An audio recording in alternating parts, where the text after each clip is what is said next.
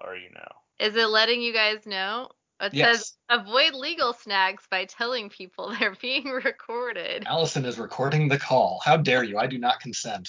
Uh-oh, stop recording. This is over. May I introduce myself? My name is Kolchak of the Daily Chronicle. Kolchak reports the bizarre, the supernatural, the unexplainable. You again is another crazy story. This nut thinks he is a vampire. You know what I call that? Irresponsible yellow journalism. He has killed 4, maybe 5 women. I saw that so-called super killer wipe up the streets with your so-called police force. They don't want any help from amateur bloodhounds like you. I've been a reporter for 22 years. I've been a police officer for 30. Well, then why don't you retire? Each man in the field is to be issued one of these and one of these. Are you suggesting that we pound one of these into Skorzeny's chest? No, into his heart. Darren McGavin, the Night Stalker.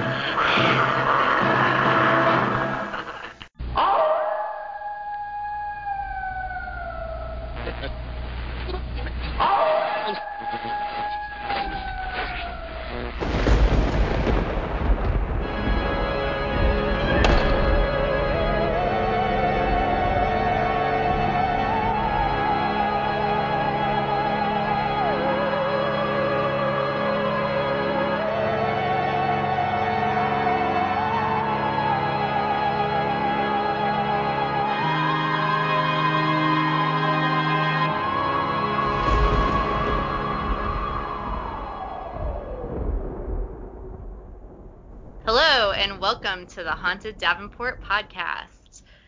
Today we're going to discuss a classic made-for-TV movie, Kolchak, the Night Stalker. With me are my usual hosts, Andy. Hello. And Drew. Hey, how's it going? And we are pleased to announce our newest co-host, Val. Hey. We enjoyed Val so much on our Lizzie Borden episode that we thought we had to have her as a regular fixture on the show. And we'd been planning to have her as a guest for a really long time, and it just worked out great, and she was willing to keep coming back. So we're glad to have you, Val. I'm super excited to be a part of it. I don't have to complain to our mutual parents anymore that I feel left out. Aww. Never. It's like everyone's in the family band. Exactly. So for those who aren't up to date with all the episodes, Andy, Val, and I are siblings. So we have brothers and sisters and brothers-in-law. Sister-in-law. And sister-in-law. Yes. Sorry. It's a lot. I mean, there's 2 brother-in-laws and 1 sister-in-law. Mm-hmm. 2 sisters. It's like the podcast, my brother, and me, but it's like my brother and my sister and my brother-in-law and me, and sometimes Louise the giraffe. Uh-huh. Or if we were a Newhart Show podcast, which is, probably too far back for you guys to know about, but they always had Larry and Daryl and Daryl. That could be a podcast. Anyway, yeah, so for already sidetracked. I know, we're already on a tangent, which is just what happens. So this is during a time of quarantine for some, or just social distancing for others. We're in the state of Oregon where they're doing shelter in place because of COVID-19. And so if our audio sounds a little different, it's because we are doing Skype for the first time where we usually gather in person. So we're a crazy podcast that everyone actually gathers in one room. We try and quiet all the stuff in the house and get all cozy. Yeah. We're not so well. Actually, I'm very cozy. I'm in the same spot I always sit. That's true. Yeah, your podcasting life has changed very little. So yeah, we're all doing this through Skype. If we have some audio glitches, I apologize in advance. It might happen. We're new to this because we're used to recording in person as a group, which is really fun, by the way, and I miss. But at least we have all this technology available to us where we can keep on with the show. So not that bad. But yeah, so we wanted to get into the world of Kolchak, and I thought I could talk just briefly about why Kolchak is important in the world of science fiction and horror television. We basically, if you're an X-Files fan, you have the Kolchak series to thank because it was a huge influence on the show's creator, Chris Carter.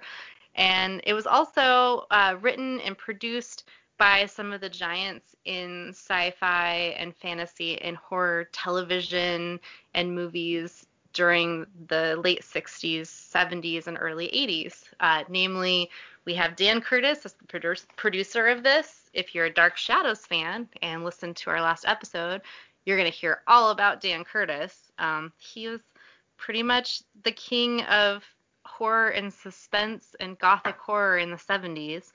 And we have a screenplay by science fiction, horror, and fantasy writer giant Richard Matheson, who wrote such famous things as the Twilight Zone episode Nightmare at 20,000 Feet.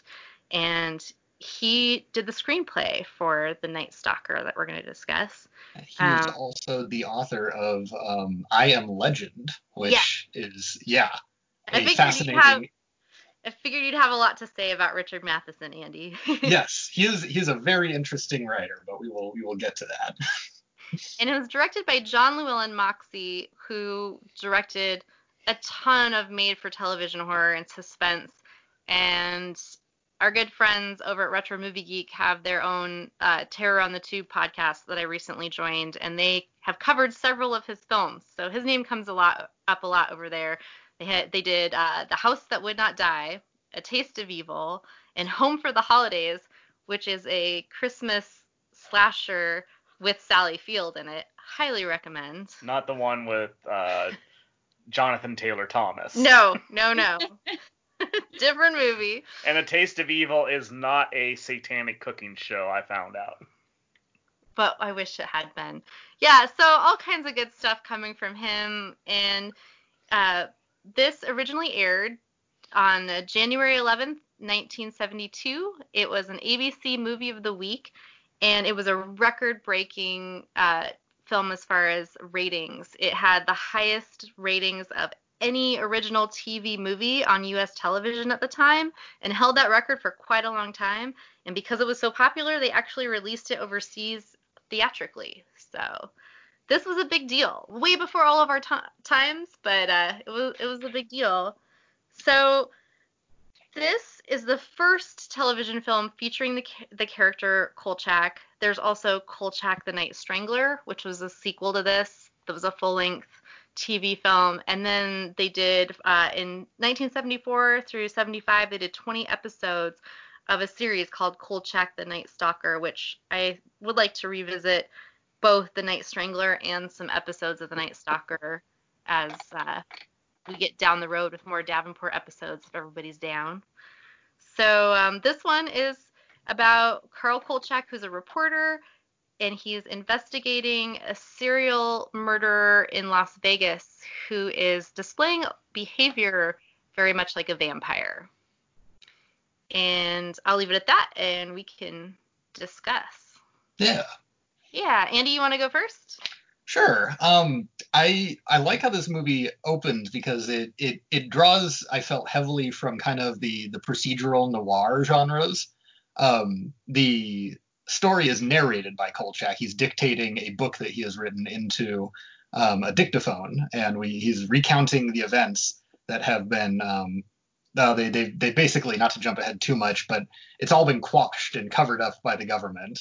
So he's trying to release, his true version of events and then never deal with it ever again. He just wants to get the truth out there in some form. So we're introduced to him. He's not like an ace all-star reporter. He's kind of a little schlubby. He's kind of washed up.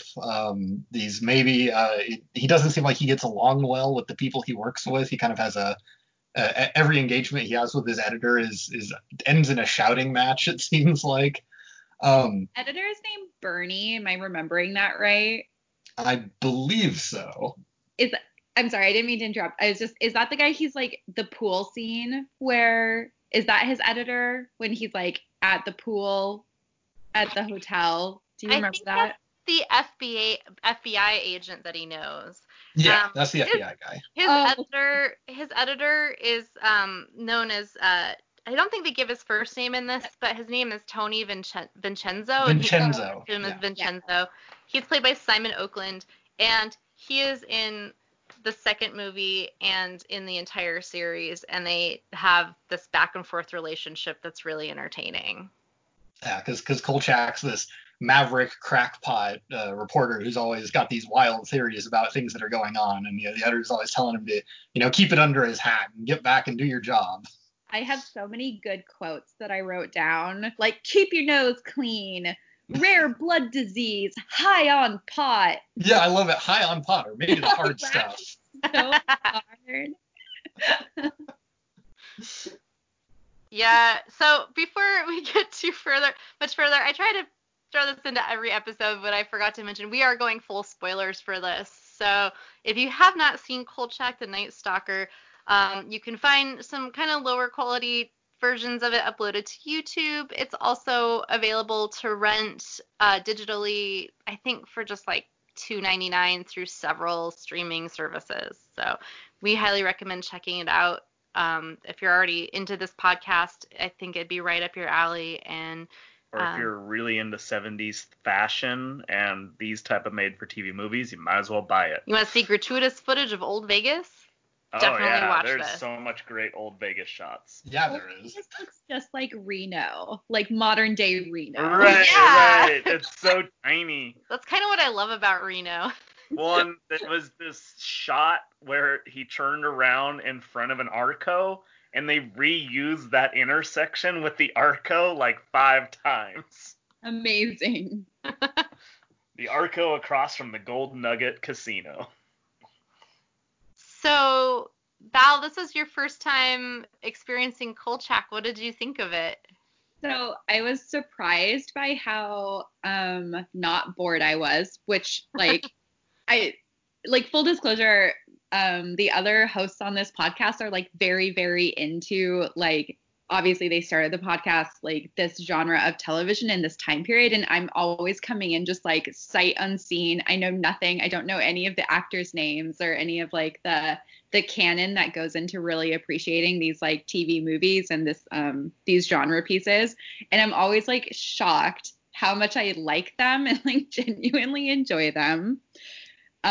Which, I mean, Allison and Andy and Drew have great taste, so that's not surprising at all. But I really love Kolchak, and I really love how Kolchak represents this sort of like journalistic gold standard ideal of morality that just like is not very contemporary. Like it made sense at the time because of like the heroic journalism of Watergate, but like it does not make sense now in a contemporary setting. Like Kolchak's like the last of the good ones, and then he has his like sex worker girlfriend who's way too young for him, and I just like love everything about him. I was like super taken by his like rogues gallery of contacts that he has, like the real estate agent who apparently his main personality trait is that he loses at the cards tables all the time, and the FBI agent who he refers to as the god of guzzling my beer. Love that relationship for them. Yeah. I love how supportive his relationship with Gail is, and how she like buys him a book on vampires.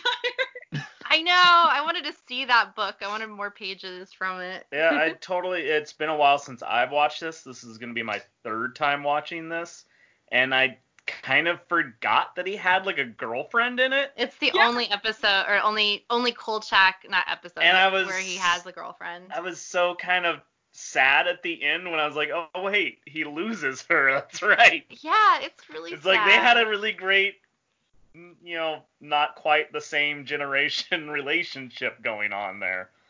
They were a cute couple. Supportive, and I love that for him. And also like he doesn't mind that, she's a night worker, as the movie euphemism refers. I love that euphemism. They kind of beat around the bush there a little bit. But yeah, there was so much that I liked about it, and I love how like Kolchak is, one, completely convicted in his opinions right from the gate. He's like reading the coroner's report, or maybe he's talking to the coroner, like after the second body is found, and he's like, it's a vampire, and that's the hill he's going to die on for the next like 60 minutes. And you're just like, wow, that's entirely outlandish. I didn't read anything about Kolchak before I started watching it. I just like assumed that it had something to do with horror or sci-fi based on Yeah, right. Yep. So I went in cold and I was like, what is happening? Is this about a serial killer? That seems very real and probable for, the materials that's covered. And then I was like, oh, vampires. Nice. Oh. So what you're saying is you're up for doing more Kolchak. I am super on board with this, like, he looks like he is constantly waking up from the last bender he'll ever go on. And no, if you really enjoyed this, I think you're really going to enjoy all the other Kolchaks, because they definitely only go deeper down the rabbit hole of the Kolchak craziness. I also just feel like all of the side characters in this are all the same. Like, everyone is just Kolchak of whatever their job title is. So, like, the guy who's like, are you saying a dog did these murders? Like, that is just as outlandish as Kolchak coming in declaring apropos of nothing that a vampire did these murders. It's like every single old man in this movie is the exact same person.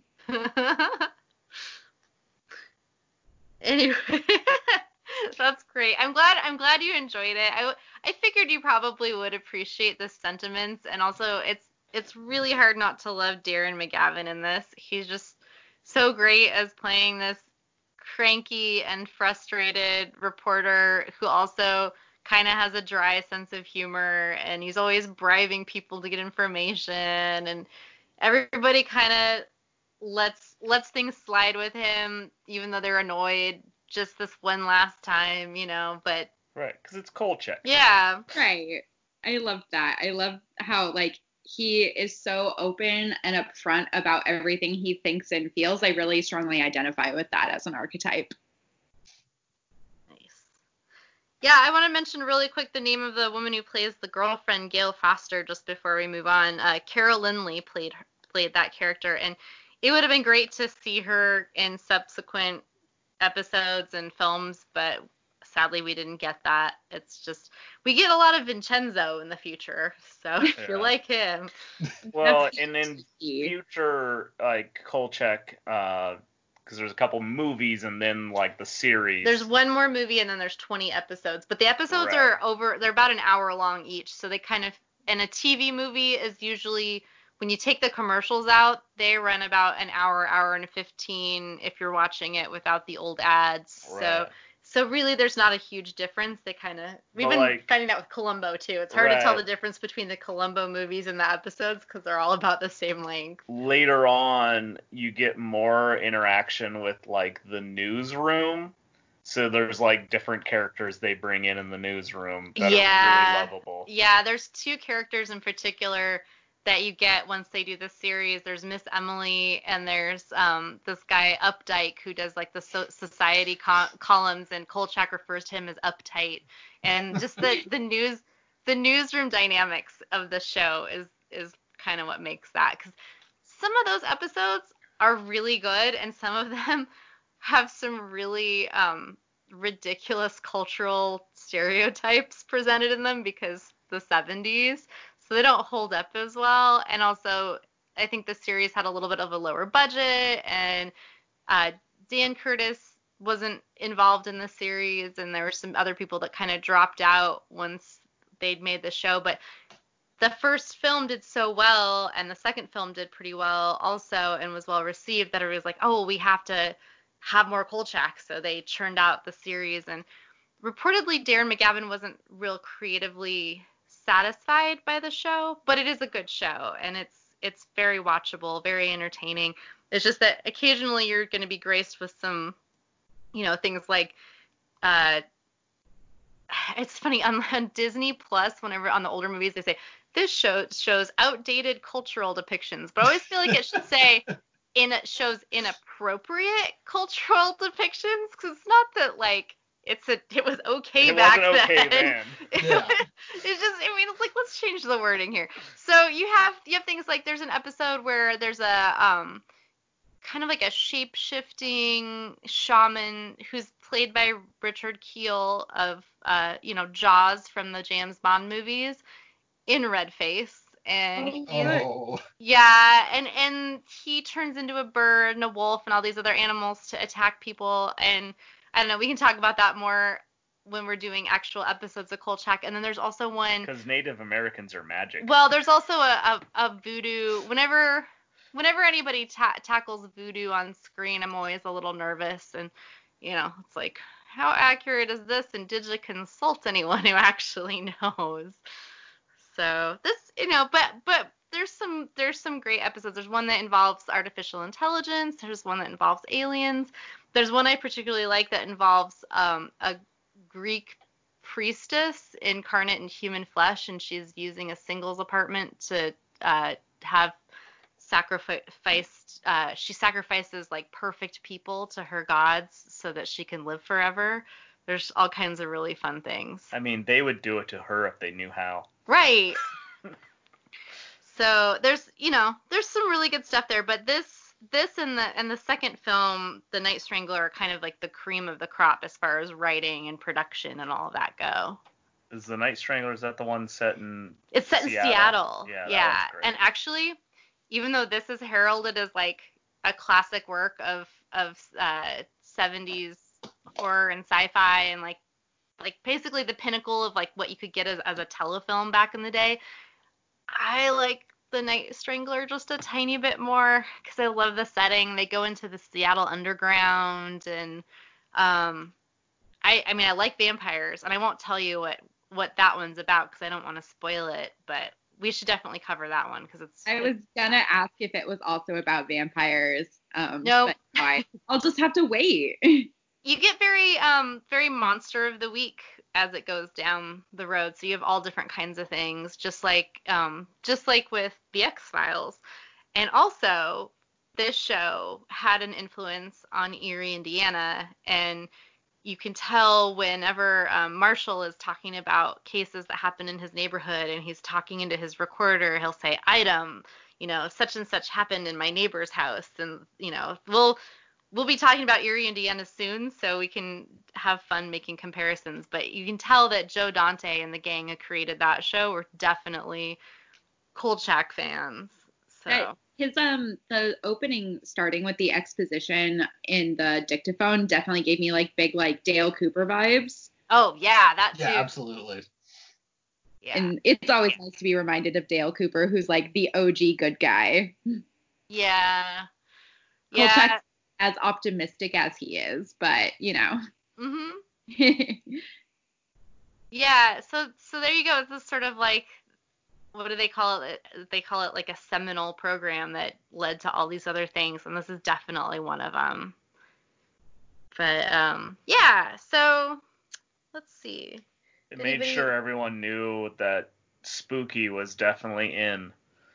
Oh yeah, like the 70s were so full of supernatural horror, and a lot of it's slower burn, which, Val, when you were saying you weren't sure what to expect if you were going to like this, I think that's really fair because the pacing of the way things were written and produced back then is just really different from how things get even into the 80s and 90s. And so sometimes it's easy to kind of tune out or look at your phone or, take off and go to the other room. Or like I mentioned when we were discussing before we started the show, I often will have this on, or episodes of Kolchak or like other TV movies from this era while I'm working, because it's nice to have just sort of, someone telling a story in the background, like listening to radio theater or something.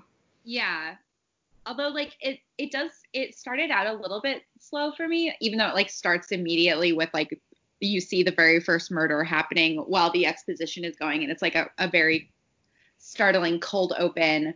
But then it's like it clips along, like you start to meet the cast of characters, you see how he's like interfacing with the police and like the local jurisdiction, and how he's like the only beat reporter. Like, he's like the last bastion in Vegas of print media, and he's constantly throwing shade at the radio and the TV for like being behind him. But he's like not, he's in there trying to get his hands dirty, and he like goes to the hospital pretty much within like the first 20 minutes to like go interrogate his contacts on the inside. Yeah, he's almost an ambulance chaser, you know? I love how aggressive he is. Like, they don't miss a beat with him. Yeah, the pacing early on is also very aggressive. This vampire stacks the bodies. I think he kills 6 people in the first like 30 minutes of this movie. Yeah. And one dog. And one dog. Yeah, one dog. One of the kills that's memorable to me is the one where they find the body in the middle of the sand and there's no footprints around it. And yeah, I was just going to mention that. Yeah. Which they don't really hit up that later in the show. Like, you never see him flying or anything. Yeah, they don't explain that away like they do with the bite marks and the... I like how...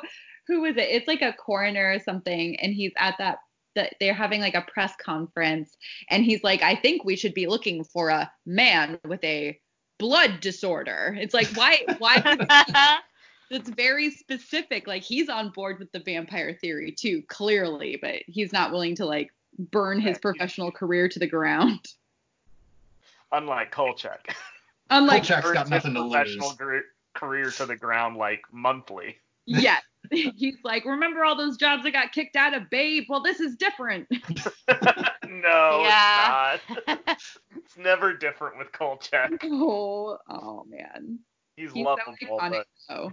When they're having one of their first meetings where they're discussing the suspect that they have by the name of, was it Janos Scorenzi? Yeah.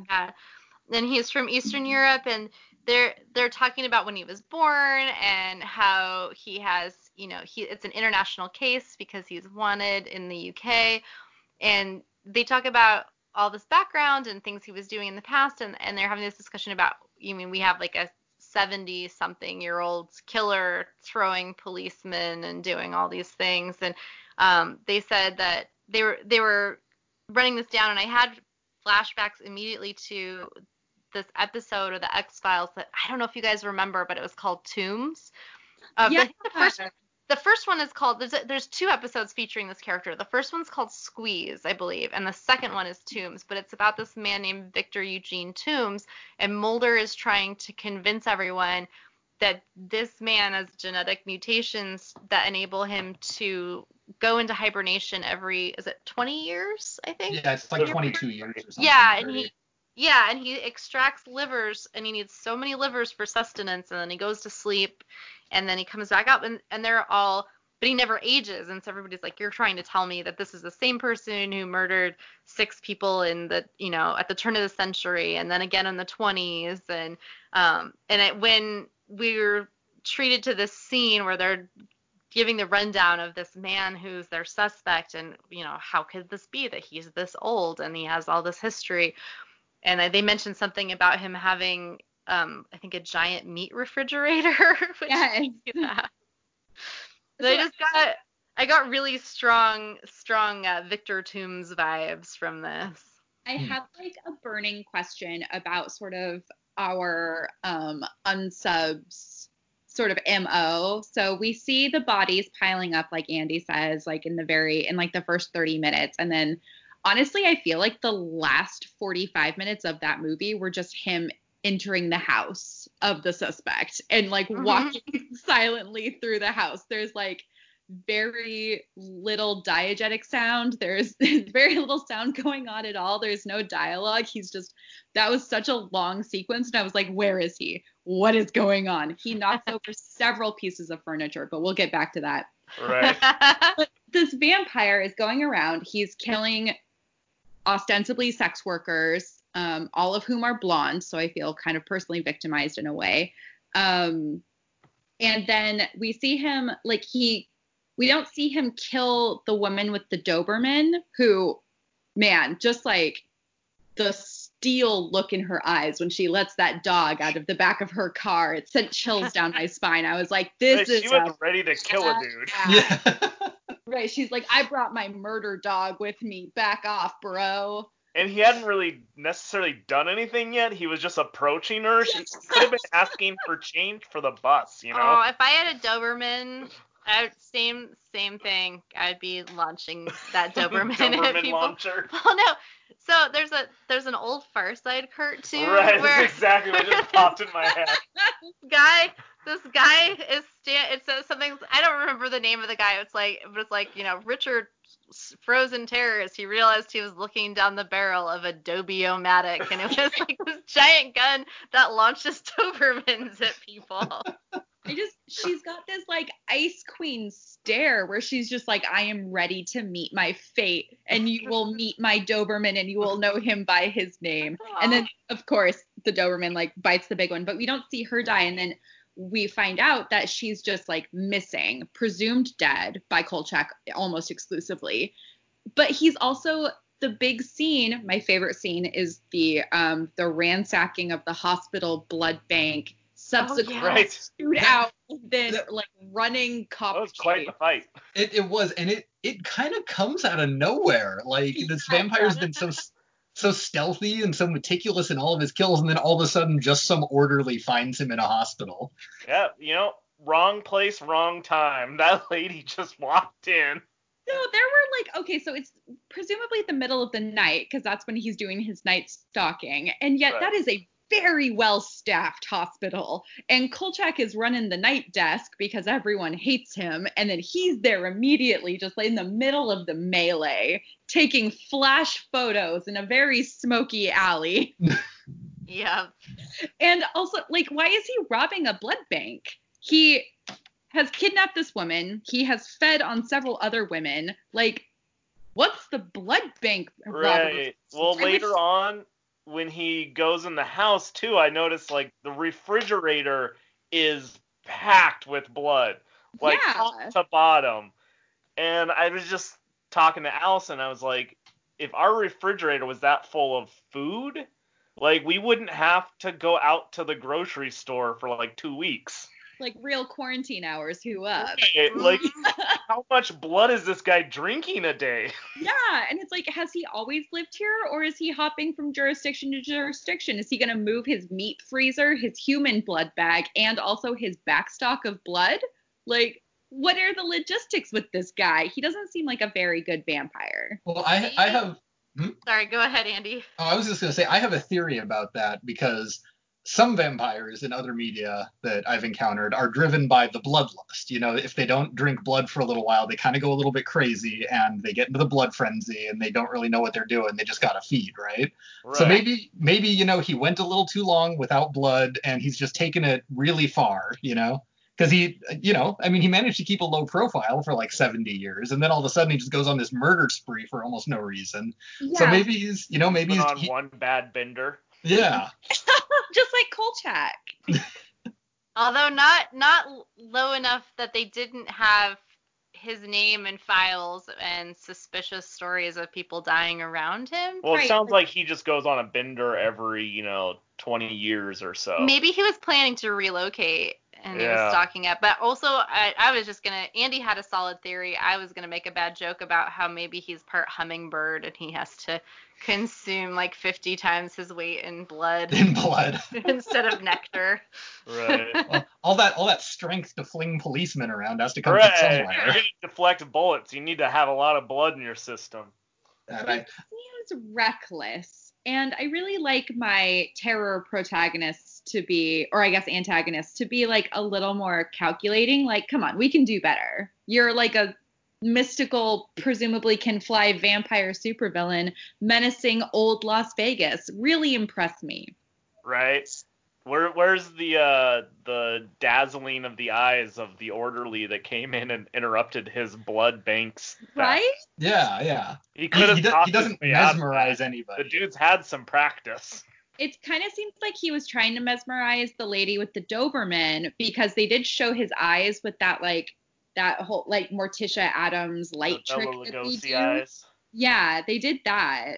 And so, we could tell that there was something shifty about him, or maybe they just weren't trying to show his face at that point. I wasn't really sure. Yeah. I think they just wanted you to know he was a vampire. Vampire. They gave vampire eyes. Were they light just the eyes intentionally? Yeah, exactly. That's Yeah. what they did. I know it originated with Bela Lugosi, or at least I'm assuming it did, but I always think of Morticia Addams in the Addams Family films where they have Angelica Houston lit like that. Yeah, vampire eyes. Vampire eyes. Although she's not a vampire, she's just a vampy. Yes, very vampy. Vamp eyes, just for short. There you go. I really enjoy the progression of Kolchak, because in this, he doesn't initially believe in the supernatural. He's just trying to uncover the truth.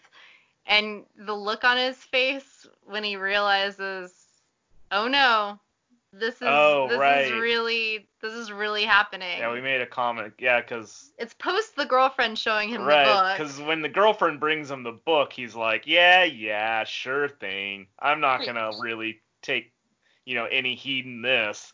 But then it was like the pool scene when he gets shot like 30 times in the back as he's scaling a fence. That's when his eyes get all wide. He realizes what they are really working with. Yeah, that is a great bit of dialogue too. When he's talking to the police chief, he's all like, "Look, there are two possibilities. Either this guy was hit and he was unaffected by bullets, or like 10 of your officers fired several shots and missed him completely." I mean, I'm willing to concede that that's a possibility. Yeah. Dang it, Dan, you loaded him with blanks again, didn't you? He makes a big show of how incompetent the cops are, like how he gives them explicit instructions and wooden stakes and mallets, and it's like, don't try to hunt him at night. And then he's like, I didn't let the cops know until I knew it would be dawn when they arrived, because they would show up like they always do. His animosity towards this specific jurisdiction of police is really beautiful. Yeah, he's not wrong, though. No. He's not wrong. No, and he seems to have a problem with authority in general if it ever gets in his way. He's very snarky to anyone in a position of power relative to him always. It's like unmitigated. Yeah, he's basically a loose cannon cop, but without the cop part. Yeah. Wolf attitude for sure. Mm-hmm. Yep, the reporter angle is interesting because early on it feels kind of procedural. He's following the cops around and the cops are doing their thing and they're trying to find out how all these people are being murdered and how this body got out in the sand and there's no footprints and what the hell's going on here. But then, he starts questioning his own sources and it becomes about the story and the truth needs to get out there. And he has this Mulder-esque tirade about how people deserve to know the truth. Yeah, I like where he yells at Vincenzo about how this is news and we report the news. And he keeps saying news in this really specific way. It's the way he enunciates the word. It's just kind of a classic quote from Kolchak. Yeah, I don't think that's something people are hearing down at the BuzzFeed offices. Just a This is news. No, the only reporter who gets to feel good about himself anymore is Ronan Farrow, like the hero and champion of the people. Other than that, it's like everyone else is just trying to make that 24-hour cycle. Ugh. Yeah. Pretty grim. They can't all be Kolchaks. Yeah. Kolchak was definitely from a different era. Yeah. So, Allison emailed out this companion article to sort of, get us up to date on the history of Kolchak and, how pervasive Kolchak is in popular culture, of this genre still. And they mention, this sort of hard-boiled reporter aspect is very of his time and of the time that this was airing on TV, when people trusted print media and their relationship to print media was a lot different and a lot more you trusted the newsman to tell it to you straight because you couldn't trust anyone else. Mm-hmm. The whole identity around Kolchak as a character is very much he is the straight man in a crazy world. Not quite, he's more a Scully than a Mulder, he just wants to keep people safe. He wants to keep people informed. And above all, the truth will be upheld. And I love that that's just like not a thing anymore. But I like that it was a thing then. How comforting. Well, and Vincenzo questions his motives several times, saying, well, you just want you want to be at a bigger newspaper. But the thing is, you can tell that once he realizes what's going on and how it's going to be handled, he cares more about telling the truth than he does about forwarding his or advancing his own career. So that says a lot. A big part of it is him trying to convince Gail to like quit working at night, which is a quote he says all the time, because he's concerned about him and the other girls or her and the other girls who are being victimized by this person, because it's not being discussed for what it is. Like the nature of the crimes are not really being discussed. They don't really show the public at all, like the general public in this movie, which I thought that is such a thing that would happen in like a modern day like telling of a story like this, where it's like who's victimizing the public. They would definitely have like a layperson, general public figure be a part of the narrative, but we only see it from the procedural side. All of the information is very insider info. It's none of this sees the light of day. Right. This was a cover-up. Yeah. Well, and they bring up the point too, the very real point, that young women in Las Vegas, from the beginning of Vegas, have always been a commodity. And so if a few end up dead or go missing, that's not out of the ordinary, and they don't really care, which is really messed up. But so it's easy to cover it up, and you kind of just get these, you always hear these stories about how Vegas was founded and its origins of shady and questionable origins founding Vegas, and how things just kind of have a way of getting swept under the rug and just become either legends or rumor, hearsay. And we were joking at the end of this that this is kind of the quintessential what happens in Vegas stays in Vegas kind of story. Because it's like, oh, yeah, there was a murderous vampire on the loose, and don't worry about that. That's not getting out. Ask questions. We're going to cremate everyone, and there'll be no evidence. Fantastic. Which is really creepy. Yes, I was like, oh my God, I didn't see, like, I knew that it was going to be shady when, like, the DA or whoever that guy was offers Kolchak a deal. He's like, you can print whatever you want about this as soon as, like, the moratorium is lifted on the information. And, like, only if you're right, and if you're wrong, you got to get out of here. And I was like, that's a shady deal. Don't accept that. Right. Knows he's right, and that's why he does it. Right. No, it was a lose-lose deal. And he still kind of trusts them enough to take it. And it's just like, nope, not a good call. There's such a naive optimism there. Well, I think it's because Kolchak is so honest. Like, his character is honest to a flaw. Like, he wants the truth, and that's all he wants. He wants to put the truth out there. He doesn't care what it does. Like, a little white lie to tell to, like, cover something up because it's better for the people, he would never do that. Yeah. And so he sees in them, like, they're giving him this deal that looks straight, so I'll take it, because that's the way he would do it. Yeah, he can't conceive of, like, hiding this from the public because it puts people in danger. Yeah, but if the money stops flowing into the casinos, then you have problems, and they don't want that. It's kind of like in Jaws, It's like, oh, keep it quiet. I need the tourists to be here. So I think about Jaws almost every day in quarantine. Sure. I'm just like, we are just living a Jaws timeline. All of us are the beach town. And everyone is the city's mayor who cares more about tourism dollars. What was it we were watching the other day?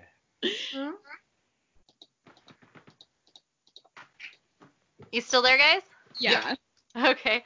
Drew was trying to remember something that we were watching that was similar to that, but I don't recall. Yeah. I don't know. Who knew? It wasn't Piranha. We were watching a documentary that had Piranha in it, and that definitely has the same kind of vibes. But yeah, no, there's there's an episode of the X-Files too, I think, where it takes place in Vegas, and I'm totally blanking on what the plot is, other than I remember there's a Mulder rant that's very similar, like you gotta keep.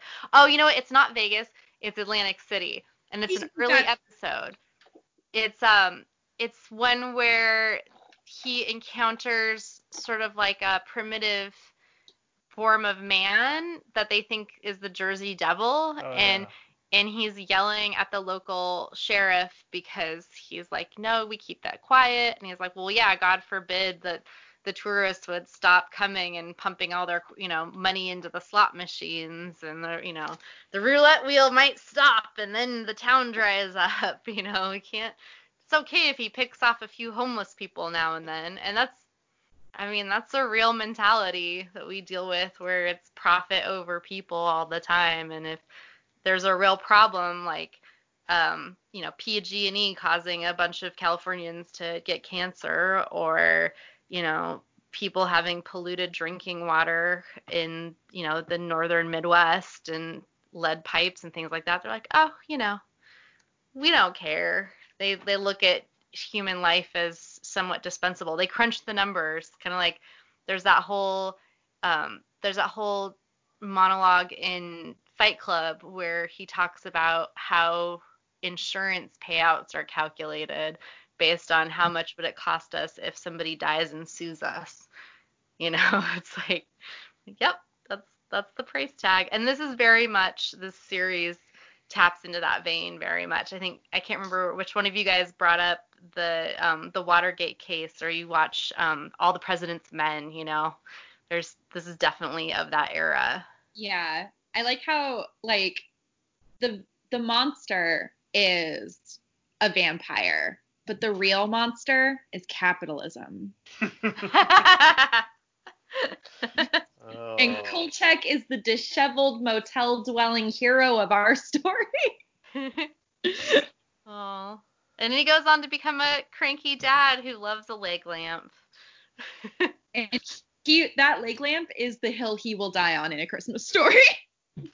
Yeah, because I don't know if we didn't mention that before, that Darren McGavin is, I think, known by a lot of people mostly as the dad from A Christmas Story, even though he had a huge career in both theatrical, like stage production, and then being on television and in films from a young age. And he acted until late in his life, and he like we were talking about, he was a guest star on the X-Files later on in the late 90s. You were saying, was it season 5, Andy? Yeah, he shows up in season 5.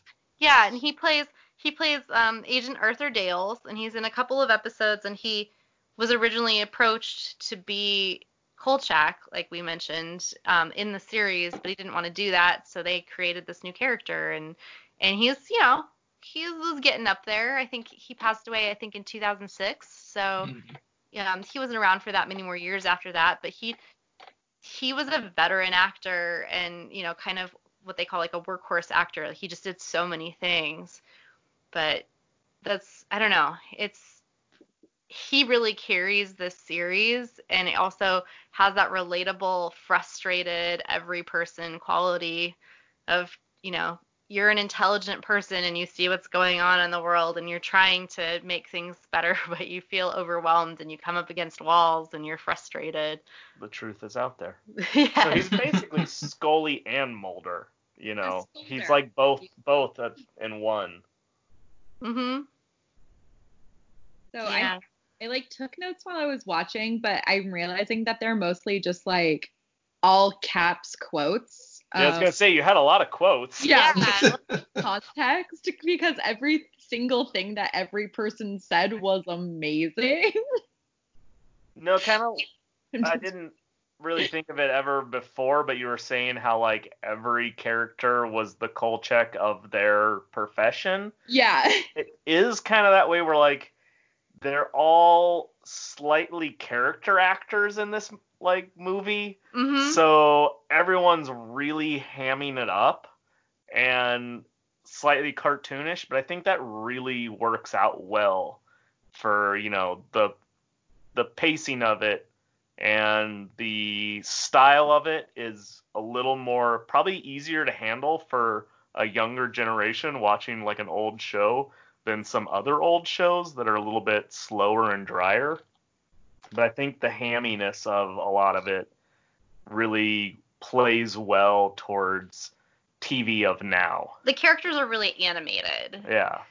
You mentioned, Val, the guy the real estate agent who was saying, well, I need to lose my last dollar before we can go.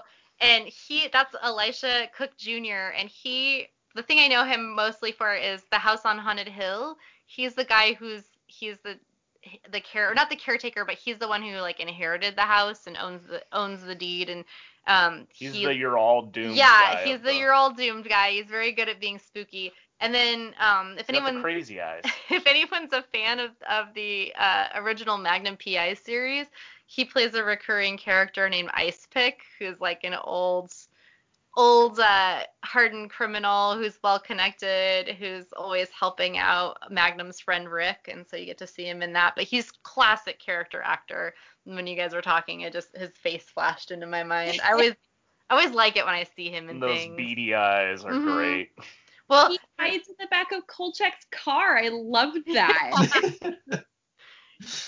Drew was kind of comparing him to Clint Howard. He was like, if Clint Howard could play roles that he played back then now, like the kind of spooked old man.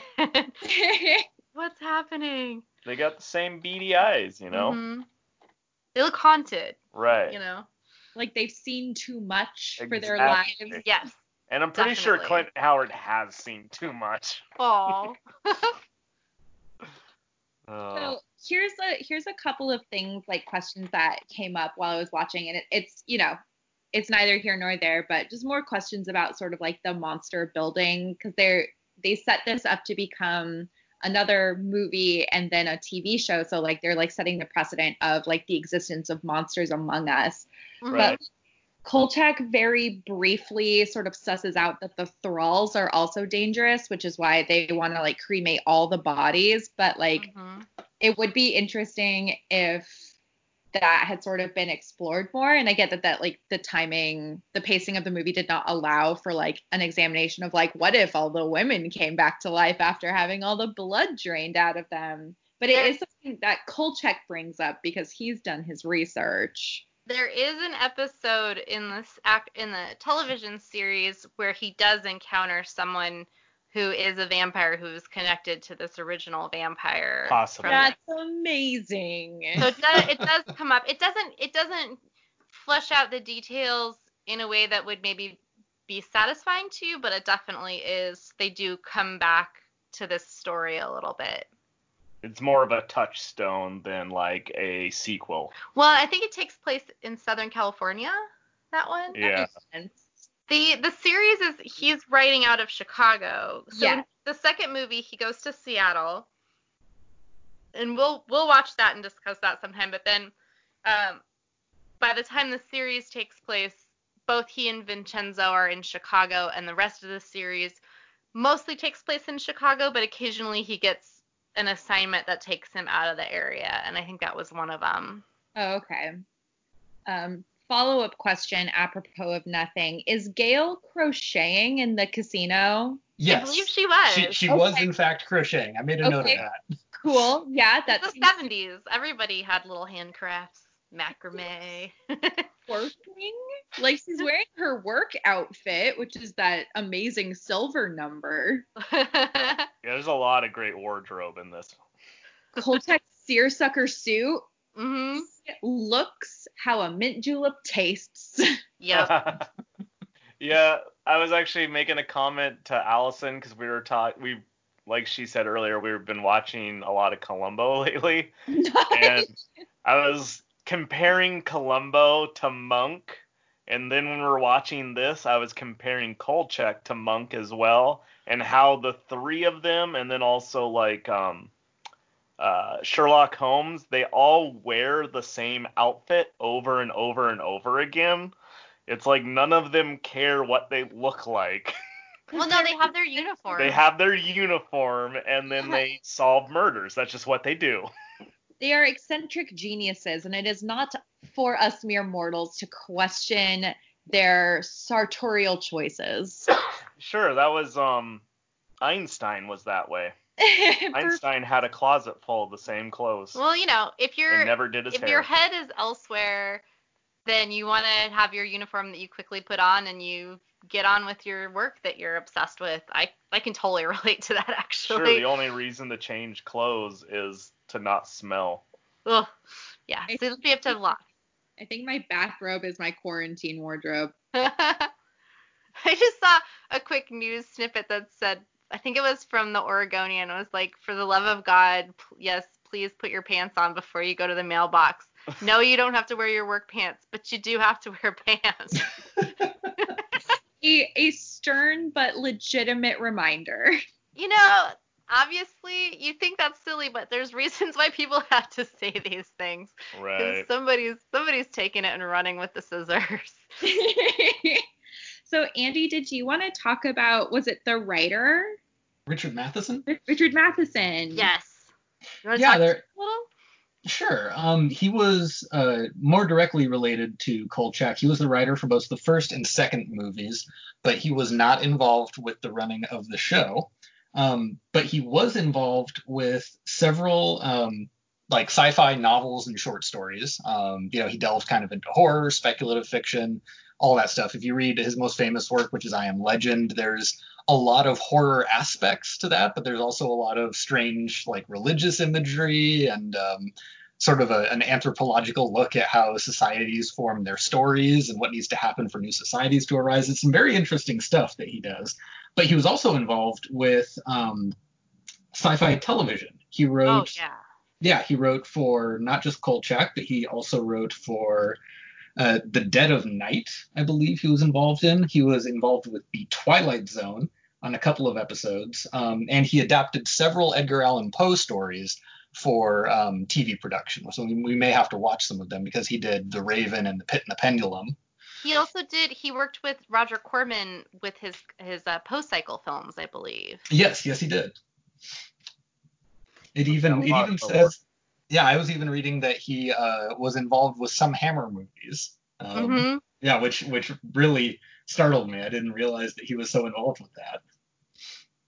So when did he write I Am Legend then? That was in the 50s. I want to say that was 54. That's been made in, 3 movies now? The first film had Vincent Price, where I think it was The Last Man on Earth. Right. Was the first version of that. And then there's Omega Man with Charlton Heston. Right. Yeah, and then there's I Am Legend with Will Smith, which was not a strong movie. That's the only one of those I haven't seen. I've seen the other two. That's the only one I've seen Omega Man. What was that? I said that's the only one I have seen is the Will Smith one. Oh, no. I'm pretty sure I went on a date in high school to see that movie. Yeah, that sounds about right. So before I forget, I was going to mention when we were talking about the uniforms for these different detectives and investigators, Drew had this really great idea that at some point we need to throw a murder mystery party where there's a mystery to be solved, but everyone has to dress up like their favorite investigator from either books or, a television series. So you could have a Columbo, and you could have you'd have a Mrs. Fletcher, and you'd have a Miss Marple, and all the classics basically. Murder She Wrote. Mm-hmm. That Mrs. Fletcher? Yeah. Okay, because I called dibs. Nice.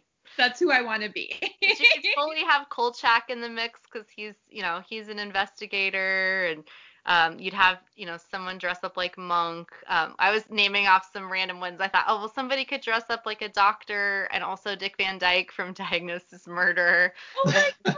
There was a series called Father Dowling Mysteries where there was a priest and a nun that were out solving cases. That'd be an awesome couple's costume. Basically, most things, you could find something in your closet right now to dress up as some kind of murder mystery guy. Oh, I'd want to be Miss Fisher. Yeah. You'd be a great Miss Fisher. Thanks. Yeah, there's so much mystery television out there, and I feel like I remember, and Andy will remember this too, our mom watching, what was the detective TV show? Nero Wolfe. Yeah, Nero Wolfe. So I remember that, and I remember Diagnosis that one. I've never even heard of that. Nero Wolfe Mysteries were a fantastic detective show that was on, I believe, A&E for 2 seasons. Ooh, I'm looking that up. Yeah, and it has a young, oh god, what is his name? He was the lead in that heist show, Tim something. Yeah, so he's when did the it lead. come out? The heist show? It's called Leverage, and I believe it came out. Okay, Leverage. Yeah. Wait. Are you talking about Timothy Hutton? Yeah, Tim Hutton is in Nero Wolfe. He's Archie. Oh, I really liked him. Oh my gosh, you're so right. Yeah, it's fantastic, and he's so young. Oh, he's so young. R.I.P. Timothy Hutton's career. You know, he got me too. Yeah, as they all do. Yep.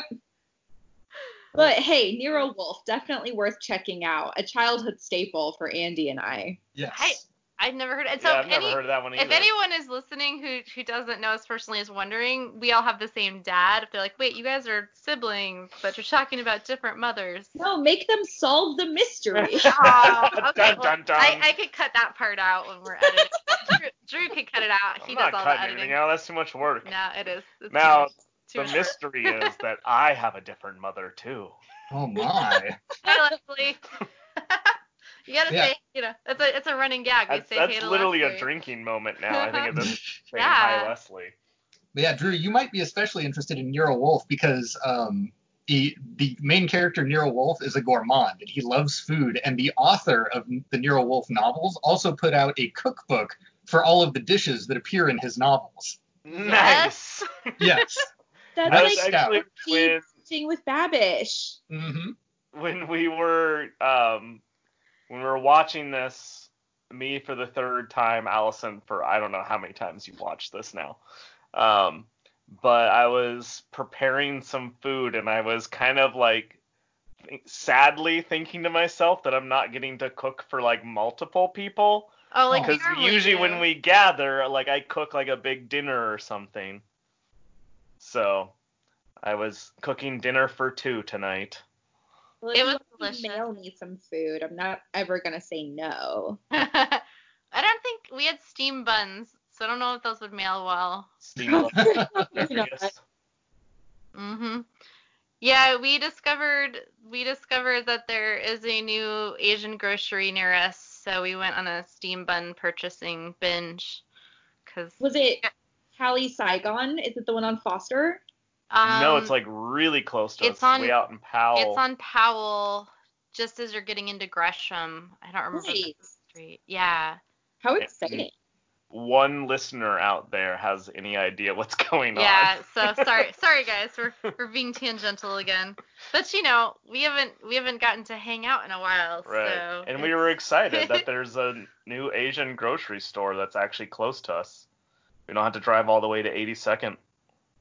Also, it's nice to find places that aren't super crowded to go get supplies during this time, and then you don't have to worry about distancing as much, which is nice.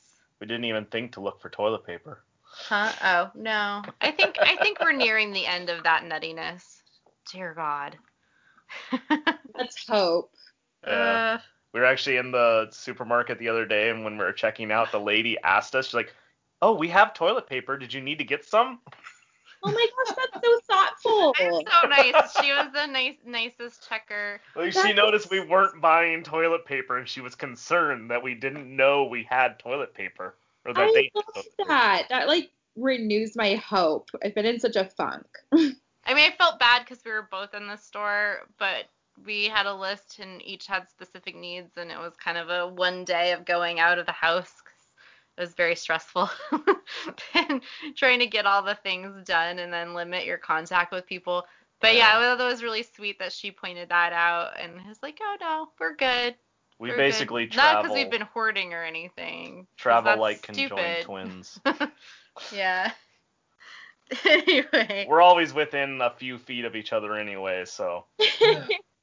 We're not really spreading anything further than anyone else would. We wore our masks. That's true. They were terribly uncomfortable, but we wore them. We played Bandit in the grocery store. I know. Actually, we got some drive up takeaway and Drew put on his bandana to receive the order, and I felt like it looked like we were gonna rob the place. It felt so weird. I was like, normally this would be considered very suspicious behavior. Right. If you walked into like a grocery store this time last year wearing a mask over your face, people would be like looking at you funny. Security would be immediately alerted. Oh yeah. I guess it's a good time to rob stores. So it's So it's not all bad. Is listening. My NSA agent detail. Yeah. Turn us in. Oh no. No, a podcasting friend of ours recently posted, he lives in Sweden and they haven't put in a mask requirement for people going out there yet. But he posted a photo of him in an old Halloween costume where he basically is dressed like Jason from the second Friday the 13th movie, which is, for those of you who don't know, before he gets his hockey mask, he's wearing a bag over his head. So he had this like sack over his face with blood spots and eye holes cut out. It was awesome. That'll be his official quarantine mask. Yeah, so anyway. Getting a little weird around here. But at least we're having fun and watching good quality stuff. We should. We should take advantage of all this quarantine stuff and find a good couple episodes or maybe a movie about cabin fever. There's probably the movie Cabin Fever. No, not the movie Cabin Fever. Just the I've already seen that. No, like the theme for like a show or something. Because I'm willing to bet there's more than a couple Twilight Zone episodes where that's featured. About people going crazy in isolation or maybe some sort of disease. Mm-hmm. I just keep thinking about The Thing. That's that movie right when they're in Antarctica. Yeah. Right. Yeah. Well, we did that. We did the X-Files episode that homages that winter before last, and then there's a really gross virus episode of the X-Files that we could do, but I don't know if I want to because it's so gross. Well, because like Retro Movie Geek did a bunch of virus movies recently. And like, after listening to that podcast, I don't really want to watch virus movies right now. Yeah, I'm personally not. Because like they all regretted it. Although, well, no, you know what? They did watch. Speaking of something from the 70s, that's good. They watched The Andromeda Strain, which was a Michael Crichton book, and then also I think he did the screenplay for it. But that one's a really good, interesting take on a pandemic that's, they're trying to avert a pandemic in that one. And there's a lot of protocol. It's a little bit drier, but slow burn 70s. I really enjoy it. I enjoy that one a lot, and I enjoy Westworld, the other Michael Crichton 70s sci-fi movie that came out around that same time. Mm-hmm. We could always block a whole day off and just watch The Stand. Oh God. That's actually old enough and the right genre that we could cover that. I know. I don't know if I have experience with it, which is, novel for me. Have you seen The Stand, either of you? Yeah. Oh, yeah. Gary Sinise one? Mm-hmm. Yes. MOON. That spells The Stand. Yeah, exactly. I watched it in high school with my friend Allie, and we made fun of it for years. We were like, oh, God. Well, Dad really liked it and had us listen to the book on tape once really? For a really long car trip. And then the made-for-TV came out. Yeah. Molly Ringwald's in it. Mm-hmm. So wait, and Rob John Lowe had you listen to the book on tape? Yes. Isn't there like some pretty adult content in the book? Probably. I mean, it's a Stephen King book. Yeah, because Stephen King, like in his actual books, not in his movies, there's some pretty raunchy adult stuff in there a lot of times. Oh, I know. I read the plot synopsis for It, the book, and I was just like, what? Yeah, that's disturbing. Same.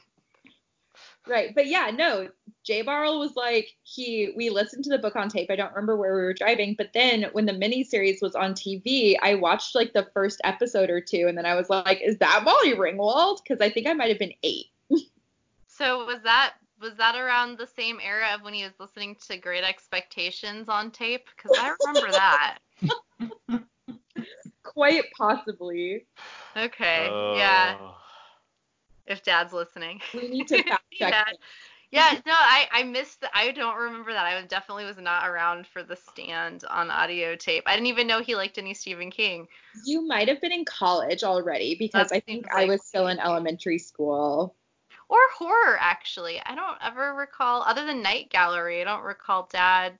He liked Twin Peaks, because I remember the Angelo Badalamenti soundtrack being a facet of my 90s youth. He got that for Christmas the year you were born.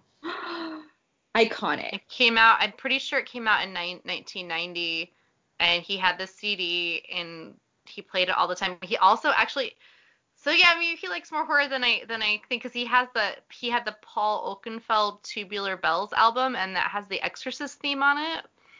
Oh my gosh. Classic haunting theme. That old person I used to work with would always play that album, and the Exorcist song would just come on in my office. Oh, that woman you didn't get along with? Yes, and I thought she was an insane person. That's really disturbing. I'm intrigued. Oh my gosh, like, it's all. Just listen to the Exorcist soundtrack. No, like, she would in the listen to middle of the day. CD, and then the Exorcist theme would be on it. And the first time I heard like Georgetown Bells, I was just like, what is happening? And then the next time I heard it, I was like, okay. This is just a thing. I don't think she'd ever seen it though. So she didn't know. She just thought it was nice music. I mean, it is pretty. Yes. We're so off the subject now, but that's okay. What were we talking about again? Yeah, exactly.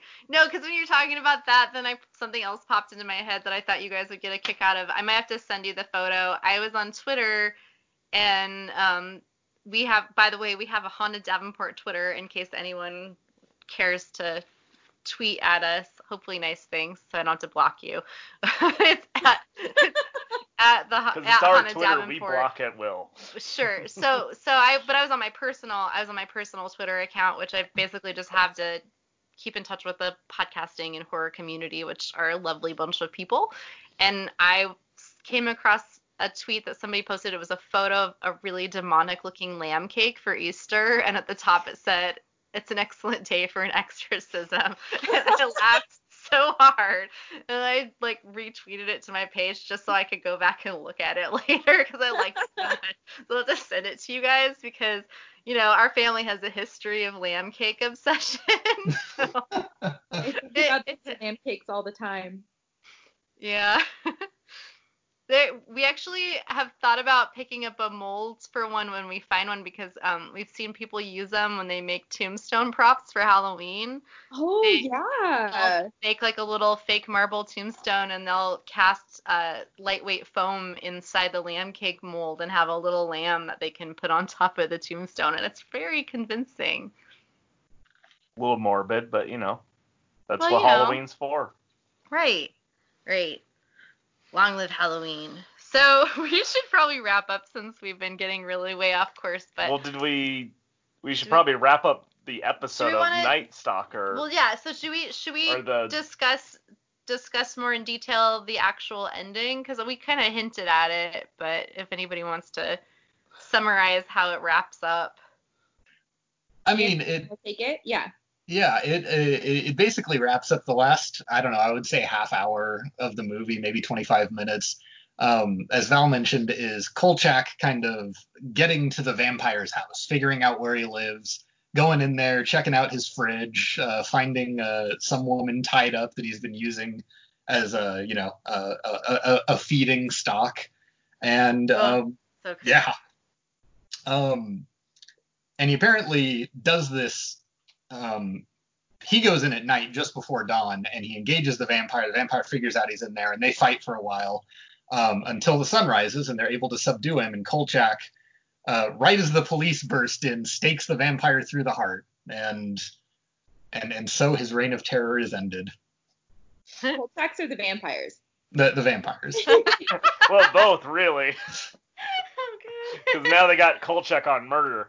Yep. The look on Kolchak's face, because like they burst in through the doors while he's got it in his hand. He looks at them, acknowledges them, then says, "Yeah, gonna stake him anyway."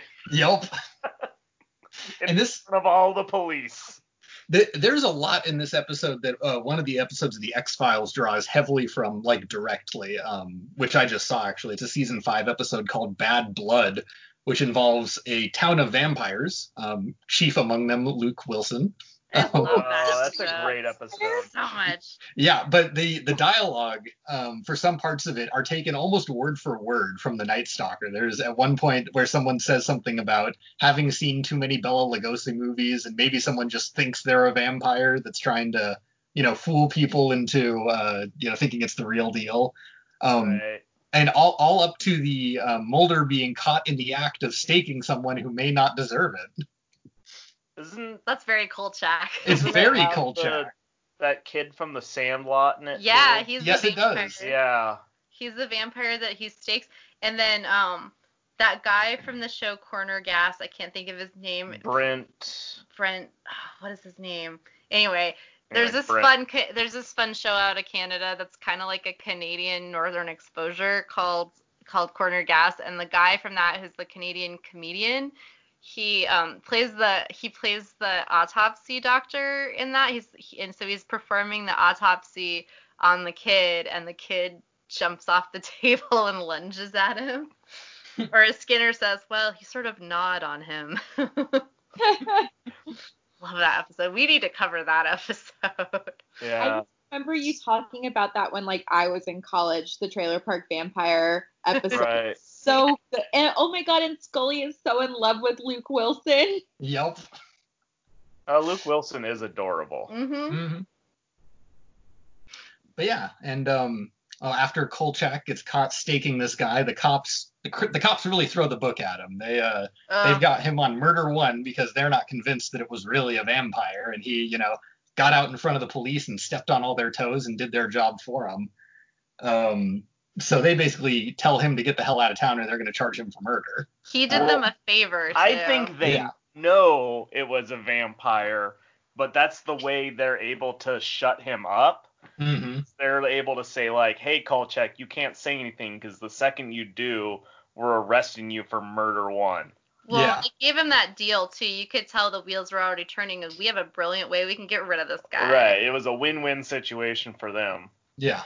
So, Val, you were saying earlier how, like, the last part of the movie was basically just him walking around that house. Yes. Like, really fast-paced, and all of a sudden it's just him snooping.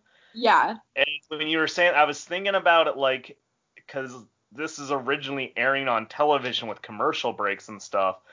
That first part of, like, the movie is the total suck you in, and at this point they have them, and no one's going anywhere, so now it's like just cliffhanger for, the last half hour, and there was probably a couple commercial breaks in there, I would think. Yeah, they really just had to, like, milk that tension, like, keep building. Is he gonna find him? What's he gonna find? What's gonna happen to Kolchak next week? Well, they run his girlfriend out of town, and he loses track of her, which I think is really heartbreaking. Well, you kind of see that coming. Oh, I felt like I was blindsided by that particular. Well, because there's that scene when he, like, says, now we can get married, blah, blah, blah, and he's, like, heading out the door all happy, and the second the door closes, if you look at her face, she has, like, the look of, like, what did I just get myself into? Oh, no. She's not the marrying type. Well, I think it's really good money, and he doesn't seem like he does, so it's not like she would quit working, Yeah, I don't think, like, I mean, it's... Also, he's a handful. Like, he's an admirable handful, but he's a handful. He's a good time life experience story to tell your friends about later. He's not husband material. That's fair.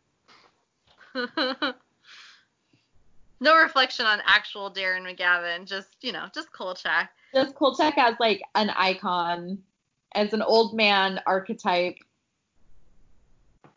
we were discussing after we watched it this most recent time how chilling it is. I mean, it makes sense that you would cremate bodies if you believed that there was a vampire that had attacked and killed these people to avoid having them come back, because hence the lore.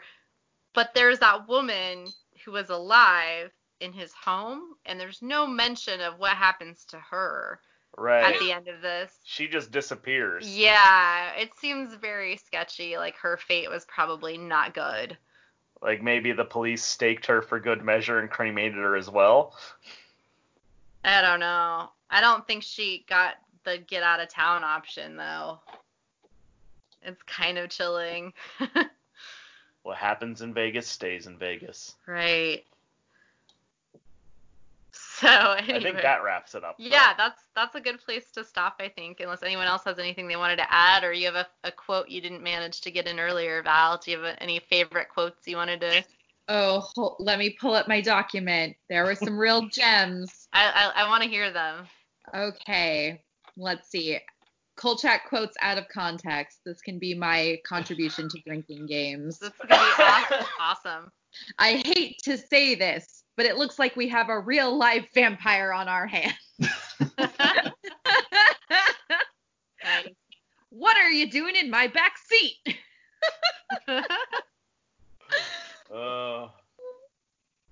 And then, sorry, my notes are so disjointed. Baby, you're gonna love New York City. Oh, that's so sad. That's so sad. Oh, I loved when he was reading through the vampire book that she got him, and she's like looking over his shoulder, and every time he turns the page, he goes, "Oh, ah." Also, I love that the vampire book, as he's like reading essentially 3 paragraphs, yet turning 3 pages. Yep.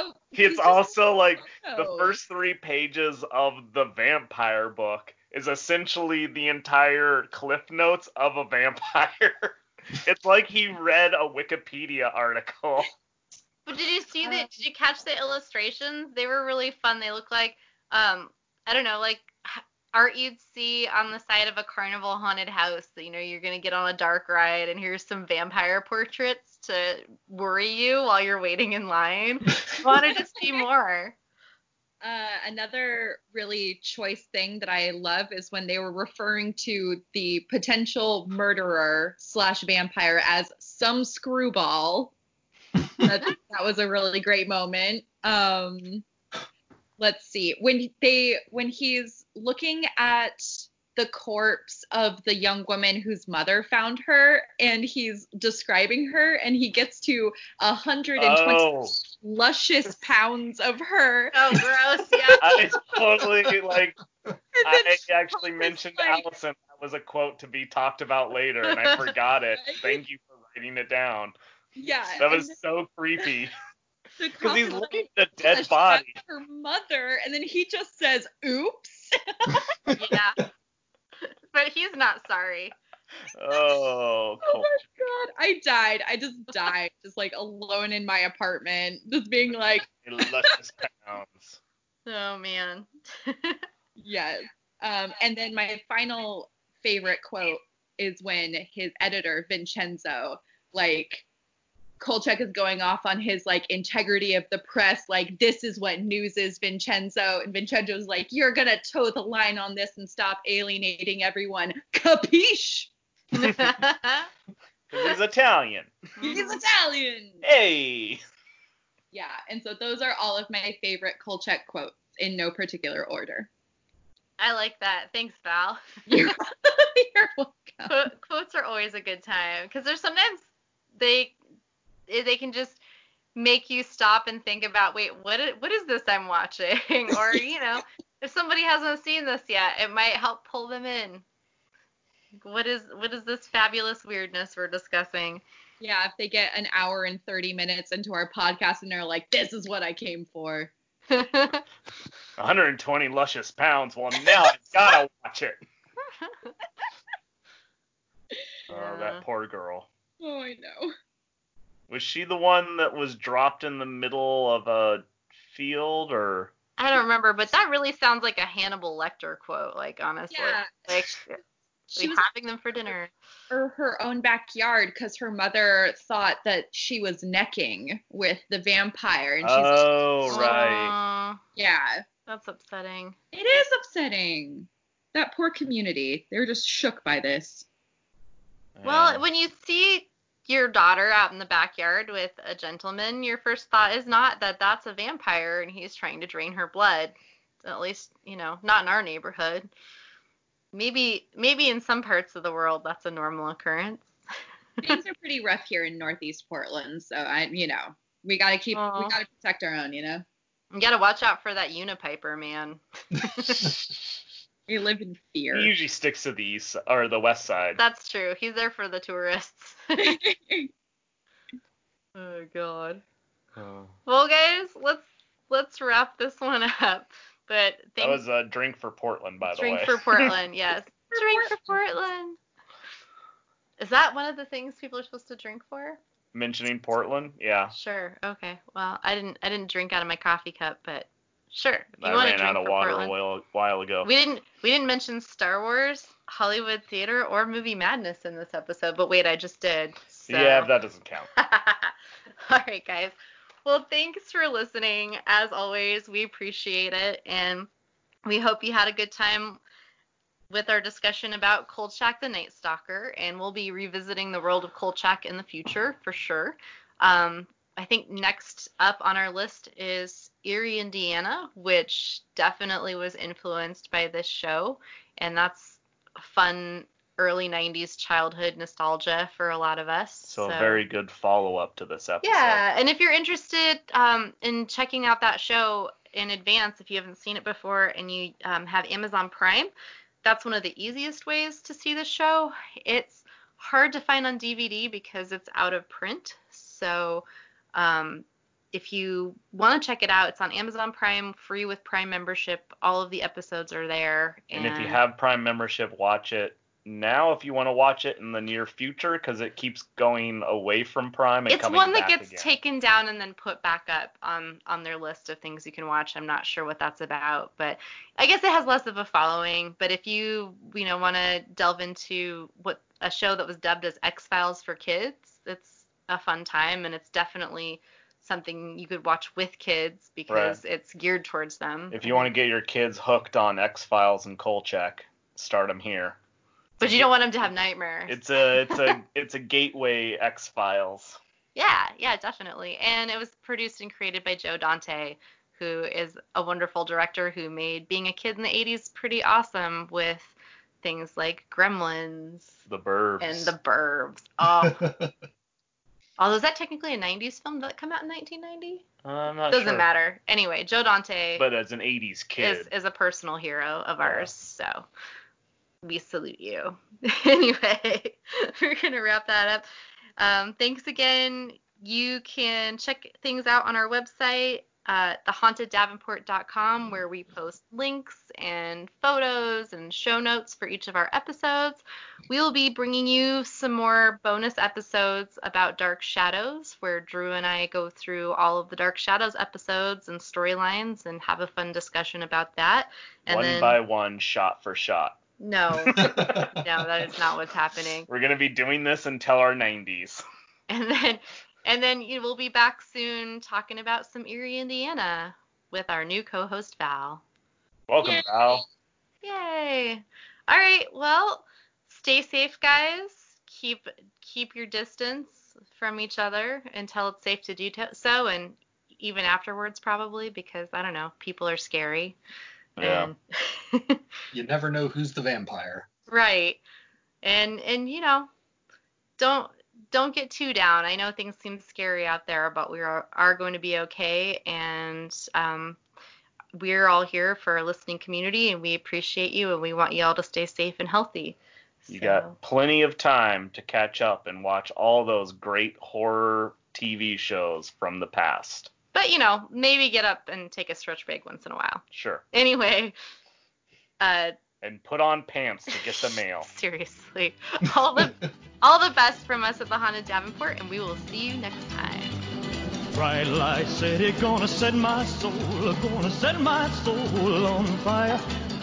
got a whole lot of money that's ready to burn, so get those stakes up higher. There's 1,000 pretty women waiting out there. They're all living the devil may care, and I'm just a devil with love to spare. So Viva Las Vegas, Viva Las Vegas. How I wish that there were more than the 24 hours in the day. Even if there were 40 more, I wouldn't sleep a minute away. Oh, there's blackjack and poker and the roulette wheel, a fortune won and lost on every deal. All you need is a strong heart and a nerve of steel. Viva Las Vegas, Viva Las Vegas. Viva Las Vegas with your neon flashing and your one-armed bandits crashing. All those hopes down the drain. Viva Las Vegas turning day into nighttime, turning night into daytime. If you see it once, you'll never be the same again. I'm gonna keep on the run, I'm gonna have me some fun. If it costs me my very last dime, if I wind up broke, well, I'll always remember that I had a swing in time. I'm gonna give it everything I've got. Lady luck, please let the dice stay hot. Let me shoot a 7 with every shot. Viva